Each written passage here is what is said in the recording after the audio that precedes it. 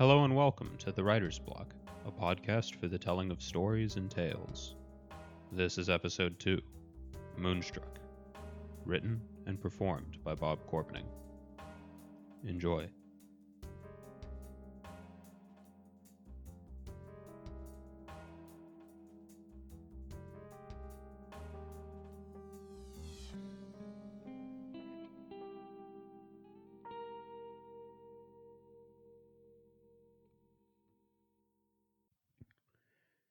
Kelly, come quick. You're going to miss it. I'm coming, Kelly said, slipping onto the porch, a tall glass of sweet tea in each hand. Ice clinked against the glass, its rustling unnoticed in the stupor of that hot summer night. Get your butt over here, doll, Braden said, thumping the patio step next to him. Kelly handed him a glass, swept her skirt out, and sat. Braden scooched over, draping his free arm around her shoulders. She leaned into him, felt his heartbeat against her back. He took a sip of the sweet tea and sighed, beads of condensation dripping onto his thigh. Ain't this the life, he said. Kelly agreed. She was thankful for the temporary peace between them. Behind them, the radio crackled to life. A gruff, older man's voice hollered, "Alert! Alert!" over and over again. What you reckon that is? Kelly asked. Dunno, Braden answered. But it's sure as shit annoying the hell out of me. He got up, ripped the radio's power cord straight out of the wall, and sat back down. More than likely it's just some idiot deal about the fireworks. And don't blow your arms off now, he cackled, doing his best city slicker impression. Braden sure thought he was a lot more clever than he actually was. Kelly nodded as he settled back in next to her, pulled her back into his arms. Pretty moon tonight, ain't it? She whispered, keeping the small talk small. Full, I think, Braden agreed. Say, there they go. He pointed off at the distant horizon where a dozen or more trails of smoke were shooting off into the sky.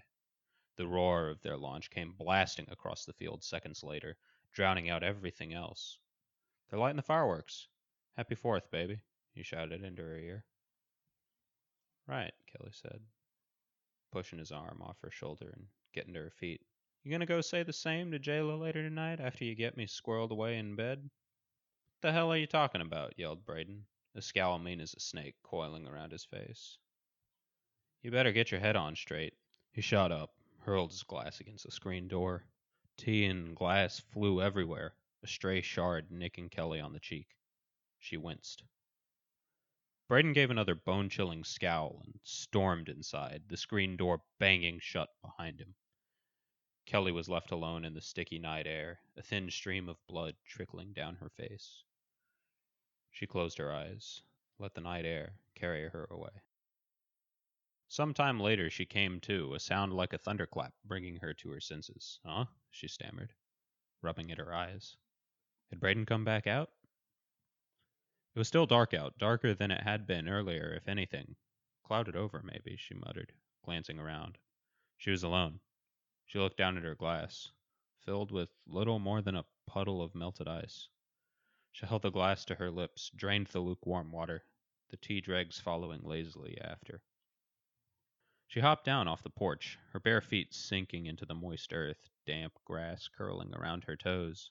She looked out across the field, but it was far too dark to see much of anything. She walked forward slowly, felt the dirt and mud squelch underfoot, warm, comforting in its embrace. Something hard pelted down against her scalp. Hail? It sure wasn't the right time of year for that, but it could be, she supposed. She glanced up, looking for the storm clouds, looking for the moon to peek back out from the shadows, but no. There it was all right, a perfect crescent casting down a sickly yellow glow. Odd, she muttered. How long was I out for, anyway? Something flitted fast across the night sky, catching her attention sure as a fly getting lured into an open jar of honey. A shooting star, she said.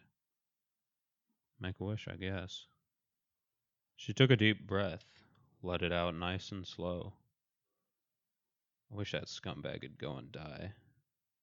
As she stood there watching, more and more shooting stars flew down out of the sky.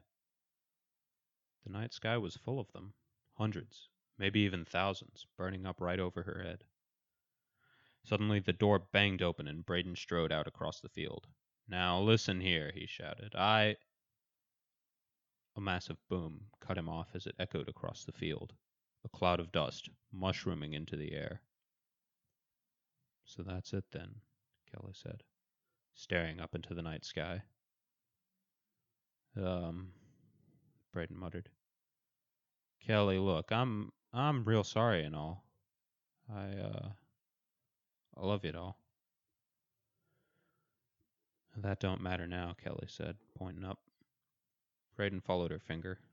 All around them, chunks of rock were falling from the sky, impacting into the earth, sending up clouds of smoke, deafening to the ears. Directly over their heads, a massive meteor, as big as a skyscraper, was hurtling down, flames licking up hungrily into the night sky. Braden screamed, wrapped his arms tight around Kelly, and sobbed. "I'm so sorry," he wailed. But Kelly pushed him away, that sickly yellow light from what remained of the moon, illuminating her twisted smile. Thanks for listening to The Writer's Block. If you enjoyed the story, consider subscribing to the podcast via your favorite podcast app so you can get notified of our future releases. I appreciate your support, and I hope you'll join us again next time. Till then, this is Bob, signing off.